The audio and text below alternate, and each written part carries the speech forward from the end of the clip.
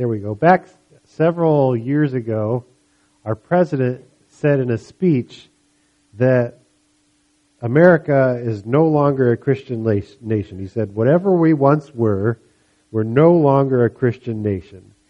Which is, that's odd to think about. I guess in a sense, it's true that we were a nation when we were first founded. We were a nation that, we were willing to fight for our independence and defend our liberty, and it wasn't because we didn't like King George, but it was because our founders agreed that God is the one to whom we owe our true allegiance, and not to any king.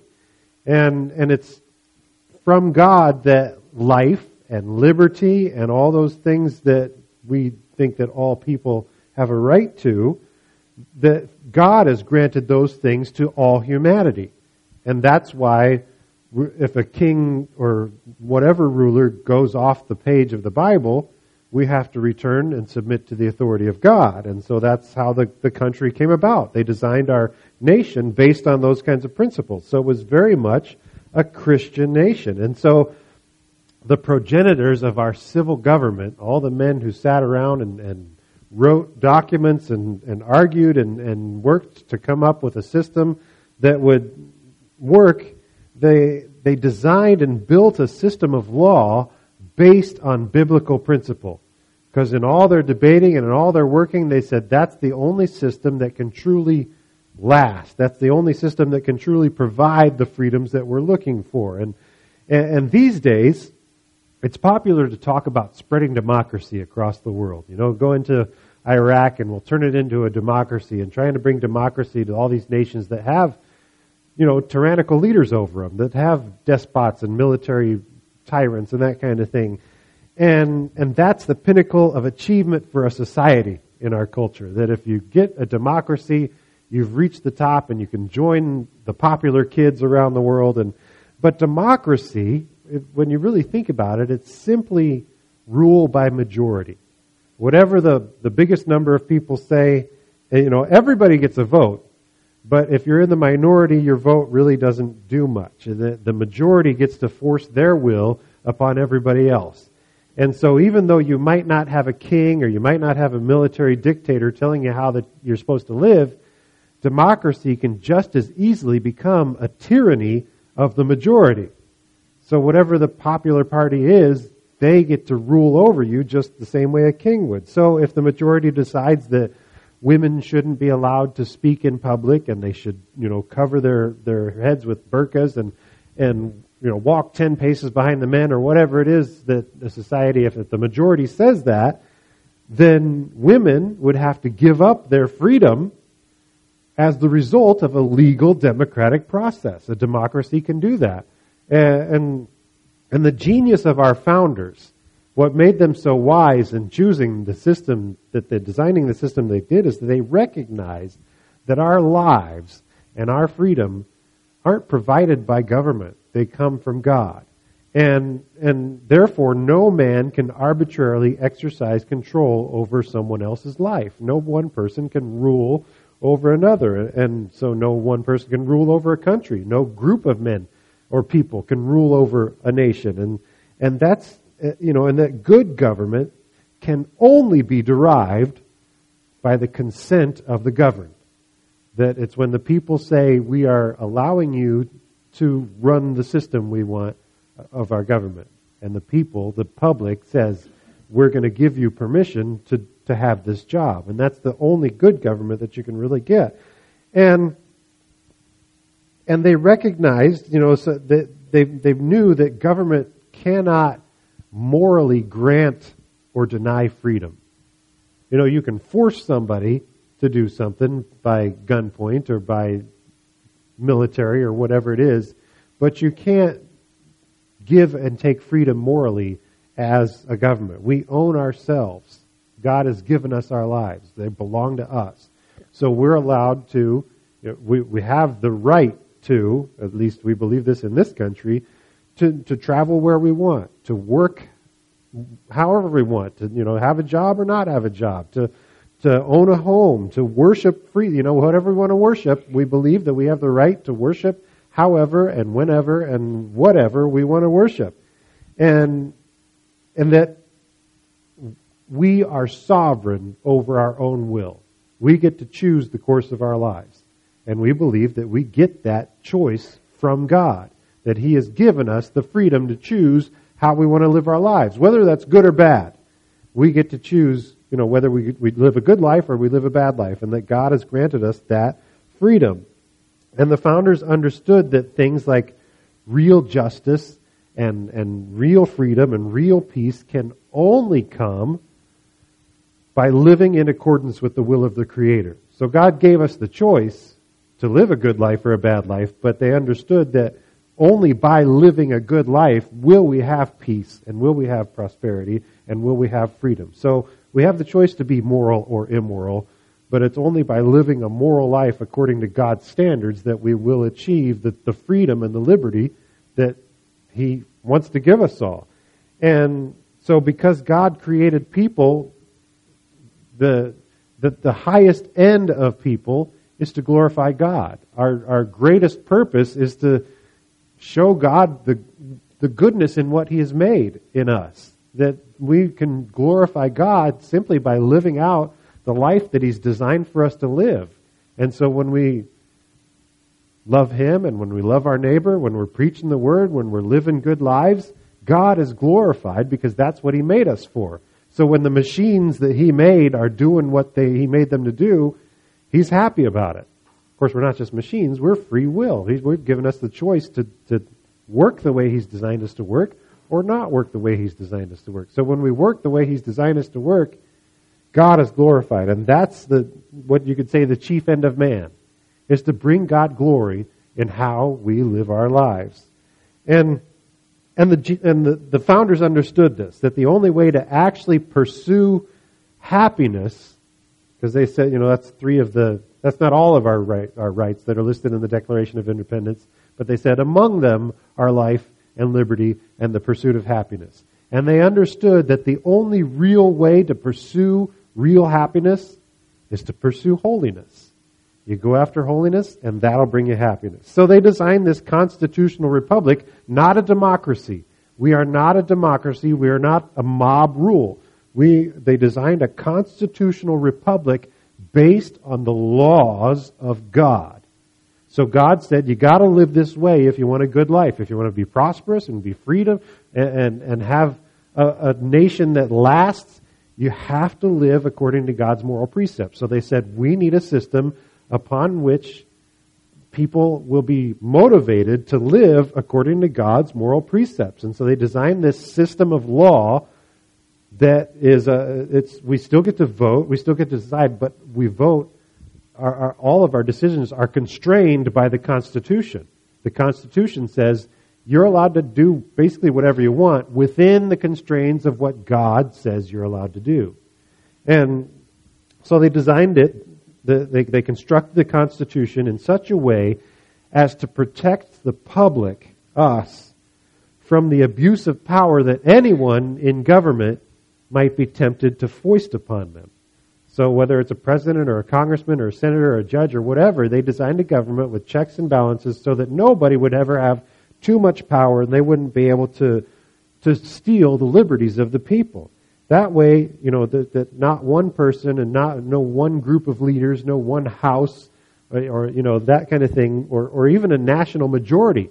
If the one group of people, a majority, a democratic majority, decided that they wanted to force something on the rest of the country, if it wasn't within the bounds of the Constitution, they couldn't do it. So it was it's a way to constrain even a majority through this system of law.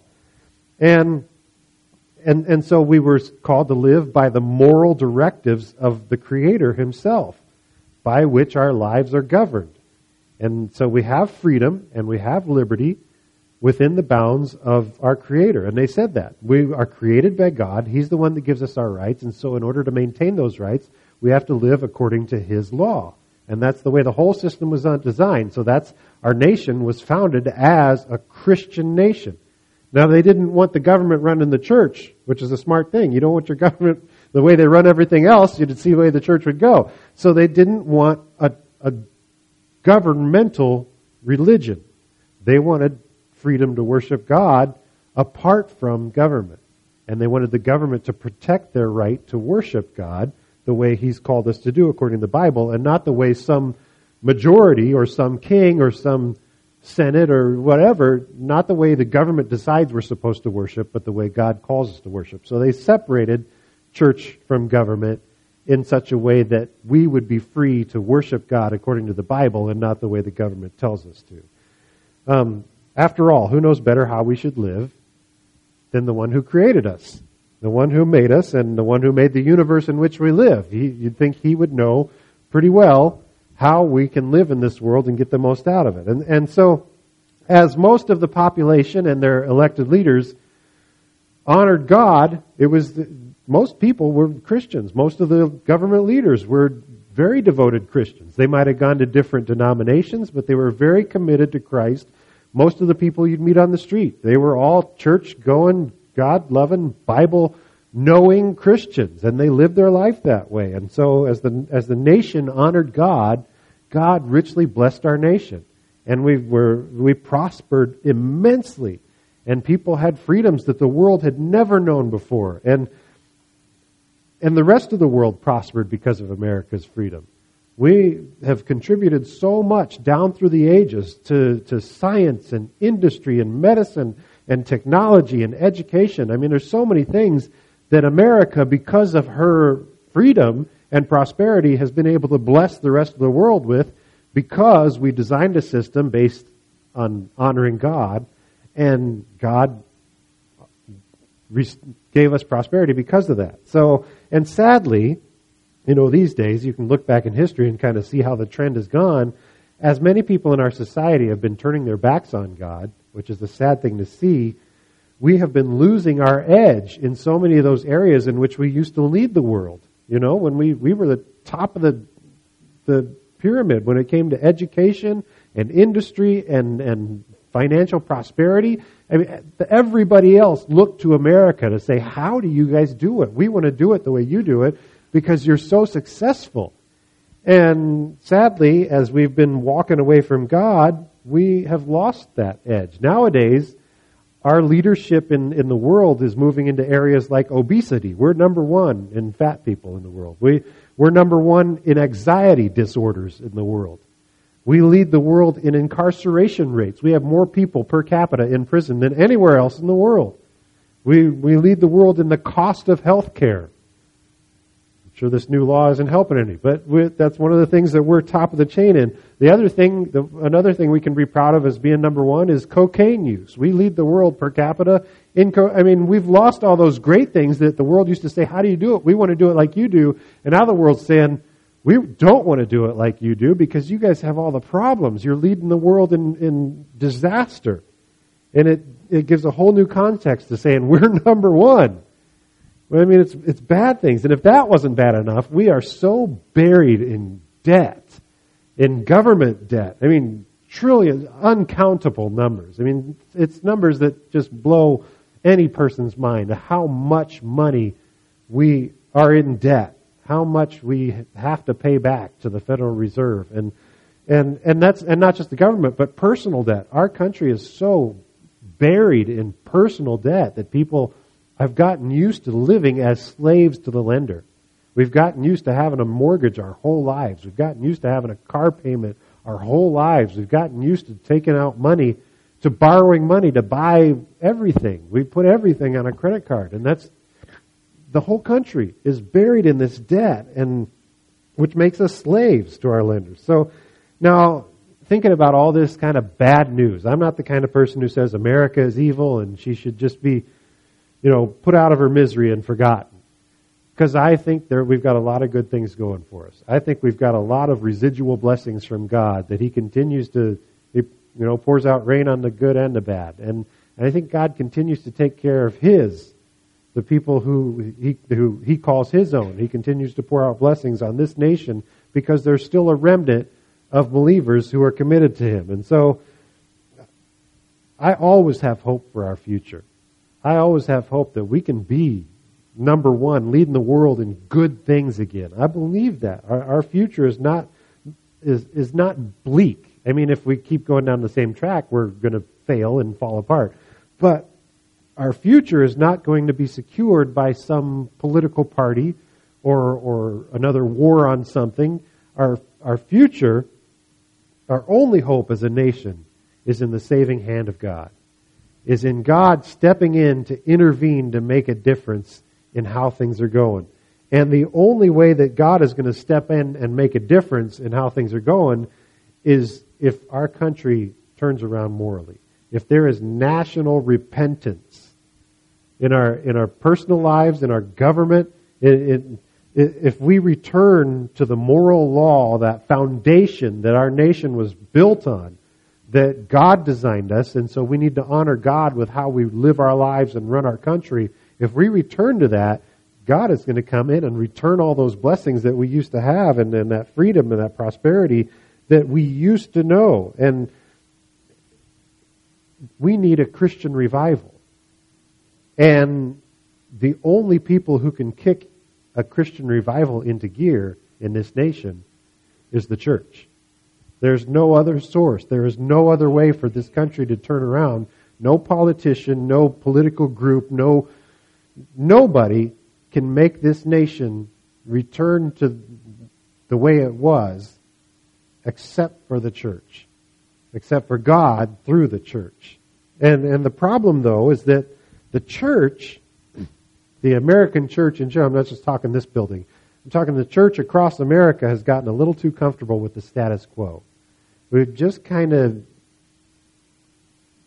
settled for how things are. The American church in many ways seems perfectly fine with living our own lives and, worshiping inside the comfort and safety of our own churches the way we want to do and, in here, and letting the rest of the world live how they want to live. You guys do your thing and we're going to do our thing in here and we'll get along fine that way and we'll just be happy with the things the way they are.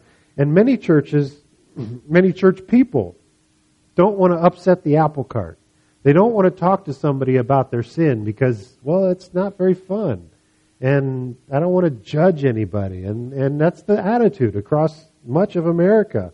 They don't like the idea of judging sinners, in spite of the fact that sinners commit moral atrocities and abominations against God. They don't want to, stir things up. They're my friends and we have fun together and I don't want to cause any problem. It's my family and I don't want my family to be mad at me. And a lot of church people seem fine today with being of the world while they're in it. But we're not called to be of the world. We are in it, so we have to be in it, but we're called to be separate from the world, even though we're a part of it. Be in the world, but not of it. We live here, but you're supposed to live different. You're supposed to lead the world down a different path. 2 weeks ago, when I first dug into this topic, and by the way, this is a continuation of 2 weeks ago, we talked about money, and that so many people believe that the purpose of Christianity is to benefit you financially. That, you go to church and you give so that you can get something out of it, which is just stupid and selfish. And it has nothing to do with the Bible. We are blessed when God blesses us in order to be a blessing to others. And we've talked before about how if every person who called themselves a Christian actually tithed to the church, that the church would be able to solve world problems. The church would be able to take care of hunger and famine. The church would be able to solve every curable disease that there is. People wonder why God allows so much suffering and death in the world, when they should be asking themselves, why don't we use the resources that God has given us to take care of the suffering and death that we can take care of? Because there's a lot that the church could do if the church would give the way the church is called to give. We talked about Jesus giving his life to save the world, which is a huge deal. Comprehending what Christ did on the cross, the immensity of that act, it's like comprehending eternity. Jesus didn't just die to save you and set you up with a nice life, to give you, a house and a car and a job. And, of course, God provides for our needs. But do you think Jesus when I think of Jesus, people talk about Jesus dying just for you. It's akin to the entire D-Day invasion happening just to save Private Ryan. I mean, if there were, on the first day of D-Day, on the first day of that Normandy invasion, there were 5,000 ships, 5,000 Allied ships that went across. There were 160,000 troops of Allied troops on that first day that threw themselves at those Nazi defenses and were mowed down. Over 10,000 Allied casualties on day one. 10,000 people were mowed down and shot and blown up by Nazi fortifications. And in the next couple of months after that first day, over 2 million men would throw themselves into France to go up against the Nazis. And over 200,000 of them would die in that offensive. I mean, it's amazing how much resource was thrown into this war to stop Hitler's advance and to end his reign. Can you imagine the ridiculousness of making such a sacrifice to save just one person?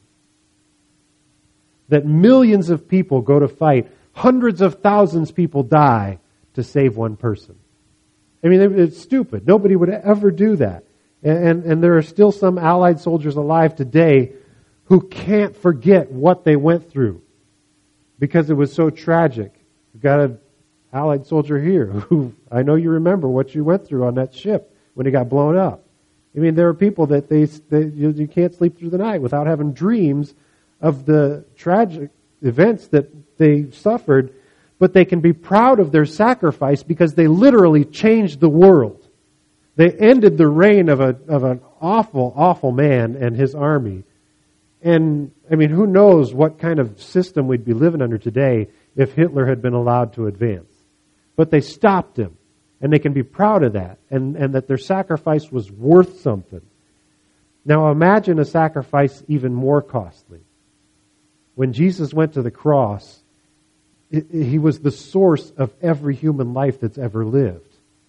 And he died, the creator of every star, of every planet, the giver of every single life, the perfect and holy and innocent Lamb who was slaughtered to take away the sins of the entire world, to offer salvation to anybody who wanted it. That one life is worth exceedingly more than every other life that has ever lived combined. That's a big sacrifice. What are we doing with that gift? With that sacrifice that was made for us? You know, in Saving Private Ryan, if you've ever seen the movie, there's this small group, and they go through the D-Day invasion, and they go to save this one guy. It's just a small band of people, but pretty much all of them die to get this one guy home. They sacrifice themselves in order to return him back to his mom, who's lost her other sons in the war. And at the end, when the leader is dying, and Private Ryan sees him, he pulls him up close, and he says, "Earn this. Earn it. We've all died to save you. Earn it. Make this sacrifice worth something." And that's kind of what I think of Jesus. I think we need to earn it. The sacrifice that He has made for us, we need to, obviously we can't buy it. You can't earn it as if, you give enough that you'll get something. He gives it free. He's already made the sacrifice. He's already offered the gift. But now make it worth something. Show Him how valuable it is by how you live your life. And, you aren't just saved for yourself. We're saved for the glory of God. Don't let this get out. But Christianity is really just a huge pyramid scheme. We're all working to glorify one guy at the top. We owe Him everything. So everyone that we recruit underneath us, we're all just working to pay back the one who gave us everything. And too often preaching in America is about getting something. You pray a prayer and you get a free ticket to heaven. You put a few bucks in the offering plate and God will fill your bank account. You sing some hymns, try not to fall asleep during the sermon, and maybe volunteer to help with a project at church, and you can consider yourself a good person, worthy of a giant mansion that in heaven with a pool, and a 70-inch plasma screen TV, and just take it easy and relax because you're going to get lots of good stuff. It's like it's the American dream modified for churches. You work hard enough and you'll wind up at the top.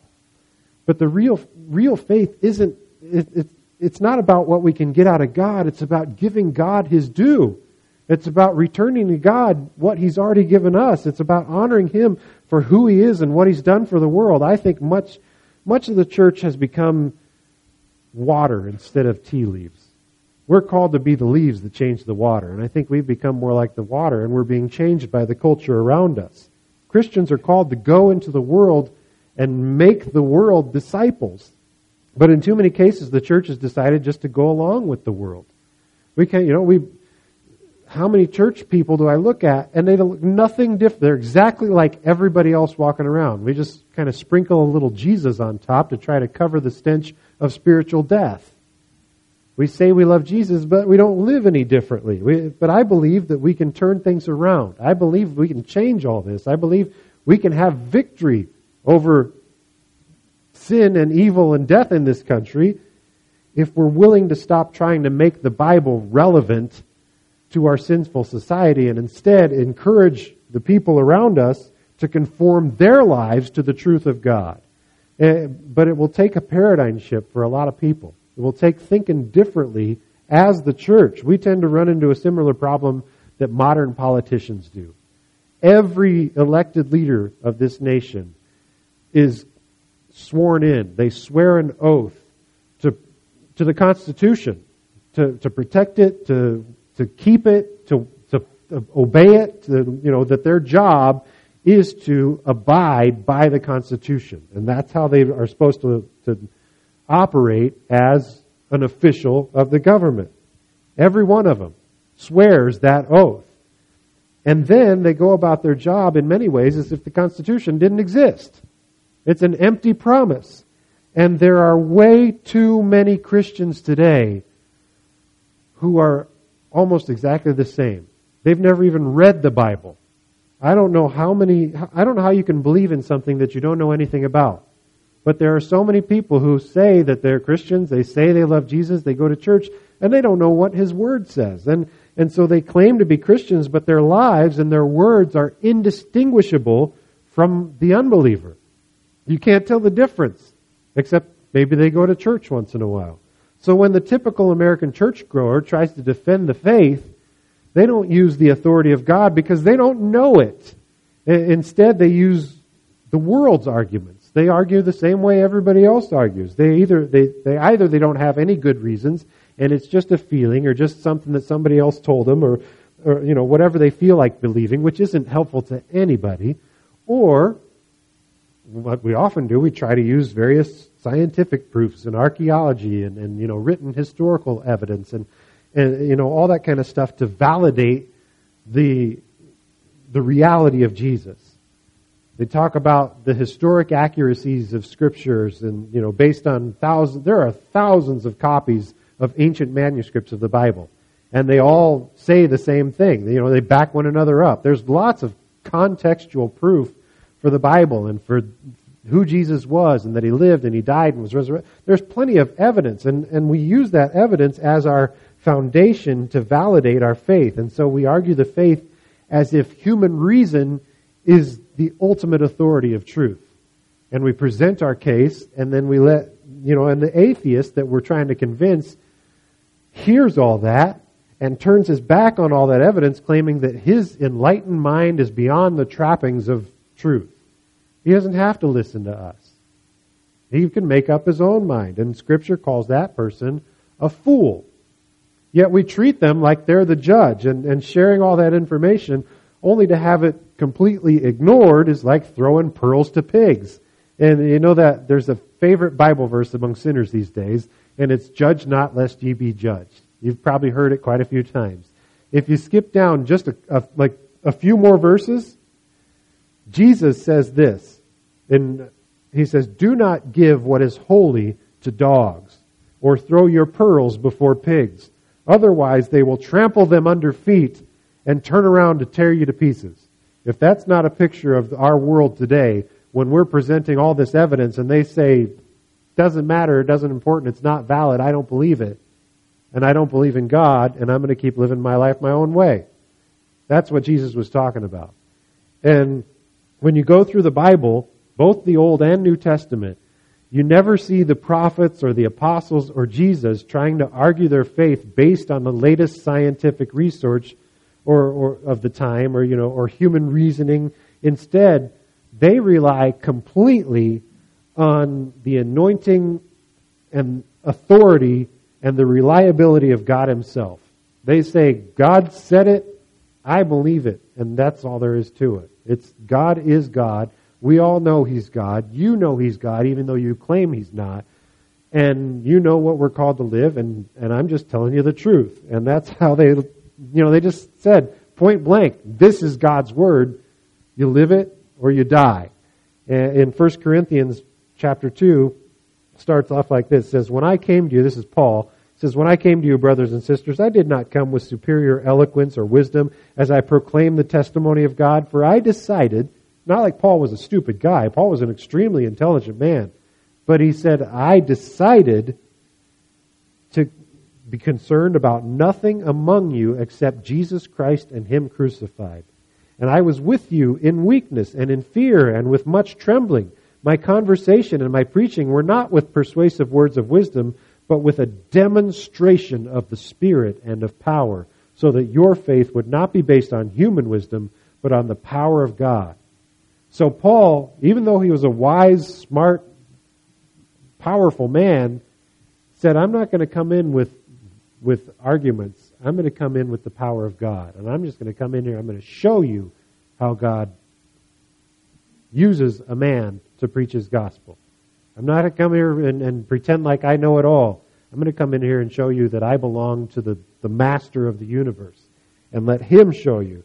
And all that historical and scientific evidence is great. I mean, all the things, the facts and the figures and the history and the math, and I mean, those are wonderful tools that we can use for people who are truly seeking the truth. If someone really is looking for answers and wants to know the truth, if you want to know more about your faith and why it's such a good faith, God welcome. He wants us to test everything. You test everything. Check it out for yourself. Make sure it comports with the truth. He challenges us to know information and to, not be stupid, not be ignorant. But sinners don't want the truth. They scatter from the light of truth like cockroaches. In Psalm 14, it starts off like this. It says, fools say to themselves, there is no God. They sin and commit evil deeds. None of them does what is right. And the Lord looks down from heaven at the human race to see if there is anyone who is wise and seeks God. Everyone rejects God. They are all morally corrupt. None of them does what is right. Not even one. So it's, people who have come to the light of Scripture and said, I realize I need to turn my life around. I need to submit my life to God's will and start living for Him. And God gives wisdom and blesses those people with the ability to understand, to have knowledge. And we're called to grow our knowledge and to be smart people and to be intelligent people and to be ready to give an answer for the hope that we have within us. But the people who don't belong to God are not seeking that information. And it says so right there. The people who say there is no God, they don't want it. And they're just going to reject it. So all the evidence in the world isn't going to change them. What needs to change them is God breaking their hearts so that they understand that they're going to die without Him. And the authority of God is so much bigger than human authority.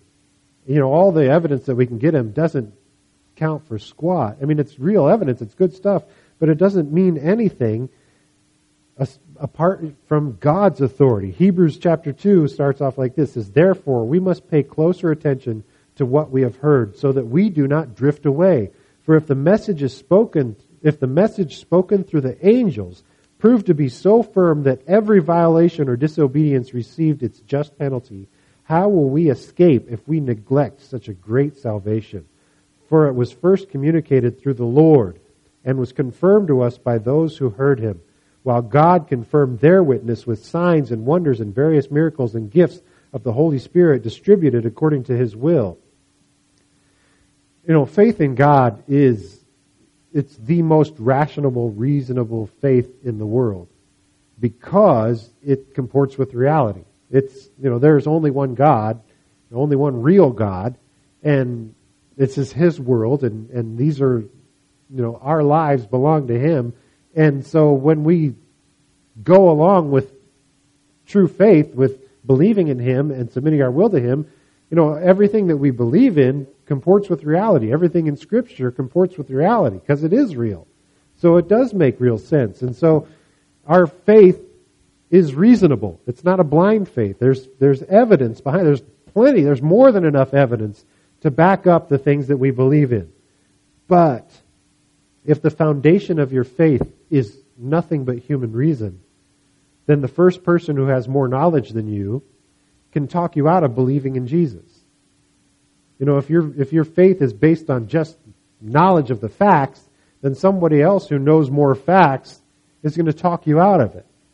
Your faith has to be based on a relationship with God. It has to be based on Jesus Christ Himself, on the power of God, His Holy Spirit working according to His will. And that's what it says, is we confirmed the words that were spoken with signs and wonders and various miracles and the gifts of the Holy Spirit. That it was God at work that confirmed the things that people said. And God said, check it out, test things. Proverbs 9:10 says, the beginning of wisdom is the fear of the Lord, and acknowledging the Holy One is understanding.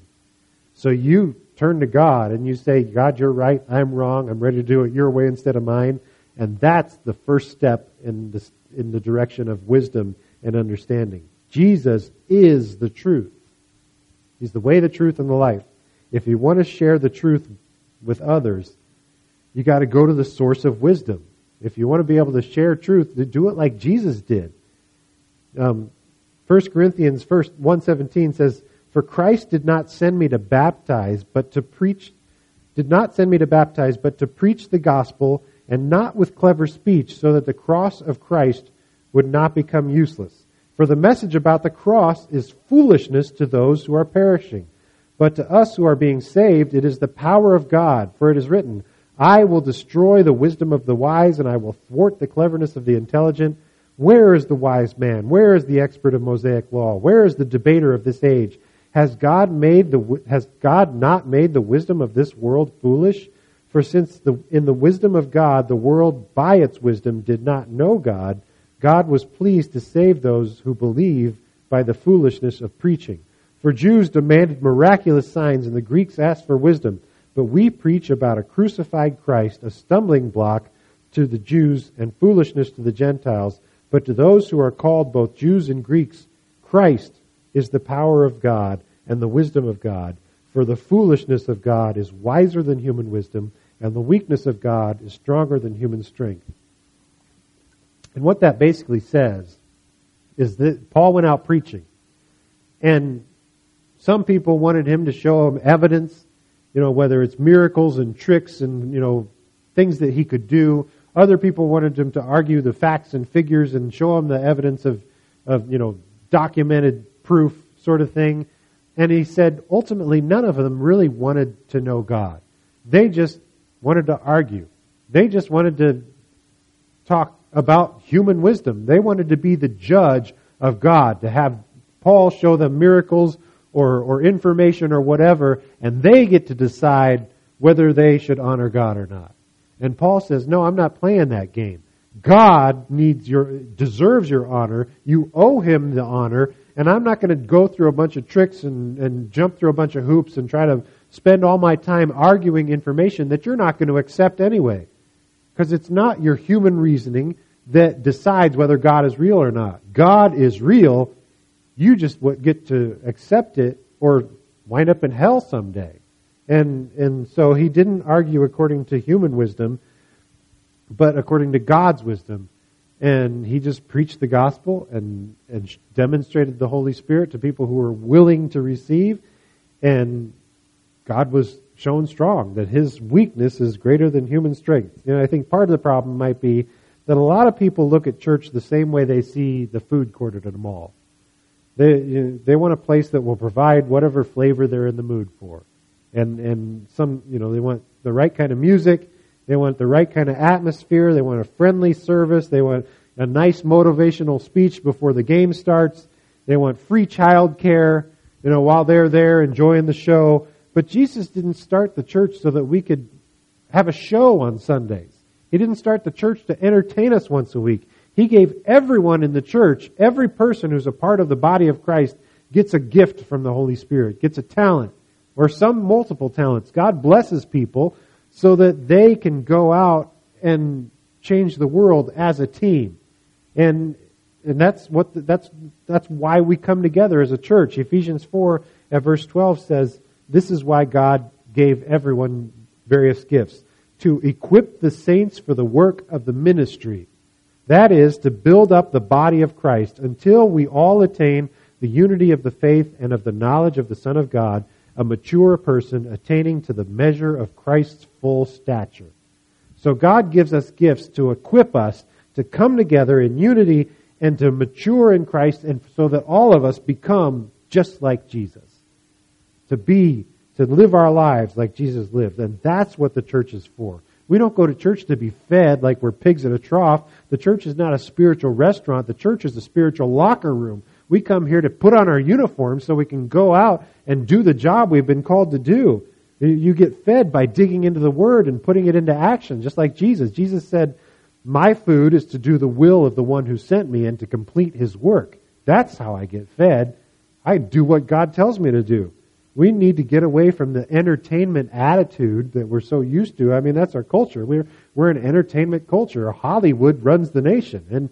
And we need to get into an engagement culture, because regardless of no matter what a church service is like, and whatever the music is like, or the sermon, or the Sunday school, it's our relationship with God that ought to be our motivator to go out and do the work of winning souls for Him. You shouldn't have to go to church to worship God. You should be worshiping God with your life 24 hours a day. No matter where you're at, you should be worshiping God with what you do and how you live. You go to church in order to coordinate with the rest of the body of Christ, in order to build His kingdom as a team. That's why we come to church. You never see Jesus or the disciples in some building holding a healing service.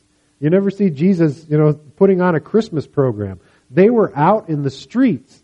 They were preaching and healing and performing miracles, and the people who went to church just to go through the motions, they were struck dead by the Holy Spirit. The people who came to church because they felt like that's what they should do and said, we'll give you some money and we'll pretend like we're all good people. You remember Ananias and Sapphira? They were free to do whatever they wanted. They had a piece of property and they decided they were going to sell it. And they wanted to give some of it to the church. And they were free to give however much they wanted. They could give it all. They could give 10%. It was up to them. It was their property. And they came and they only gave part of it.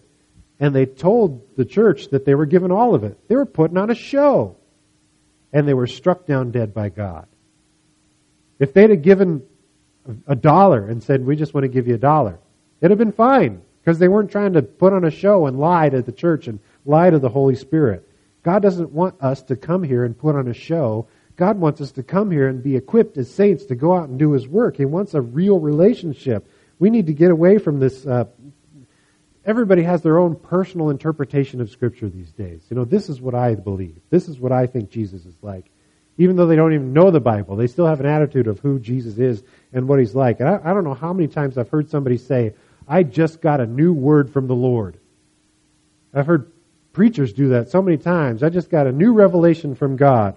I've got a word from the Lord, and it's not new. It's the same solid, unchanging truth that has been around for millennia, guiding people's lives. That's the word of the Lord, and it's this unique interpretation thing has taken various churches down the road to hiring homosexual pastors and preaching universalism and saying it doesn't matter what you do, it doesn't matter how you live, it doesn't matter what you believe. We're all going to heaven one day, so this doesn't even matter. I mean, that's what churches go to when they start having their own unique interpretation of Scripture. So that's a lot of bad news. I'm going to wrap this up. The downside of straining Scripture through the filter of our culture is all this stuff that I've been talking about. Things go bad, and churches fall apart, and preachers do terrible things. They get caught committing adultery and sleeping around with whoever, having terrible relationships, which hurts the church because all the people who are supposed to be following him think, well, if he can do it, why can't I do it? So there's so many people in the American church that just, you can't tell the difference between them and the world. That's the bad side. On the bright side, the true church, the real church, is the body of Christ. Everyone who belongs to Jesus is a part of his body. And that means Jesus is the head. Everyone who really has given their lives to God and has been transformed by him, we're all a part of the same body. We're all different members. We have different talents, but we work together, and Jesus Christ is our head. So the builder of the church has not changed. He's the same builder, the same head of the church. Since, Peter and James and John were the first part of the church, we've got the same head that they had. The same Jesus Christ is leading us. And Jesus grew the church with a handful of men. He had 12 disciples, and one of them went astray, and they voted in another, and wound up with a dozen guys. And that dozen guys built an institution that affected the whole world. Turned the world upside down in the midst of persecution. And today, in this country, there are way more than a dozen faithful followers of Jesus Christ. And the American church has problems, but it also has a lot of people who are at work to build the kingdom. There are a lot of people who have committed their lives to obeying God and to reaching out to others and to preaching the gospel, and people who are serving the poor and the broken and doing everything that they can to do what God has called them to do because of what He's done for them. So all we have to do, if we want to see this nation turned around, is to keep serving the Lord. I mean, we have to serve Him 100%, but if we serve the Lord, He will keep working in us and through us and strengthen His body. If we unite with fellow believers across the nation and around the world who also are sold out to Jesus, who are 100% committed to doing what He's called us to do, God will do His work through us. Ultimately, the church belongs to the Lord. And it's His Holy Spirit who directs and empowers every member. So ultimately, we don't have to worry about it because it's God's thing. We are God's. And so we trust in Him. We trust in Jesus Christ, and we use the gifts that He's given us to play our part. And Christ, as our head, directs every single part. And if we're all committed to Jesus and working with Him, He's going to unify us, and He's going to build us up so that we're all matured and become like Him and working in unison to carry out His perfect will. So here's your challenge. This is what I'll end with. If you have been saved by God, if Jesus Christ has forgiven your sins and transformed your life because you've repented and you've committed yourself to Him 100%, we are foreigners in this land. We're documented immigrants in America. How much do you care about what happens in Mexico or in Holland or in Greece or wherever else around the world? You hear the news and maybe you think about it and maybe it matters to you. Okay, how much more do you care about what happens in the U.S.? A lot more, hopefully. You care more about what happens in your own country than in foreign countries. You should be that much more interested in the kingdom of God, in investing your life in the work of God, because we're foreigners in this land. So we should be more concerned about God's kingdom than about America. We should be more concerned about America than Mexico. But we should be that much more concerned about our eternal home that we're going to be a part of forever. So you invest your life in the work of the Lord, and you can't go wrong.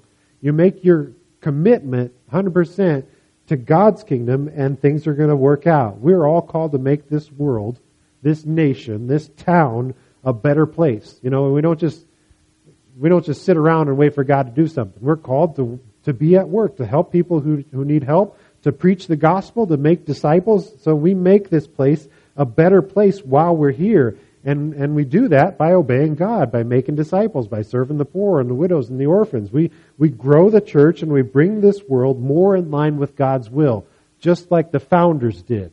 They said, if we create a nation that is in the line with the will of God, it's going to be a good nation. And so if we do our work to bring the people around us into the will of God to bring our elected leaders into the will of God, this nation will be blessed.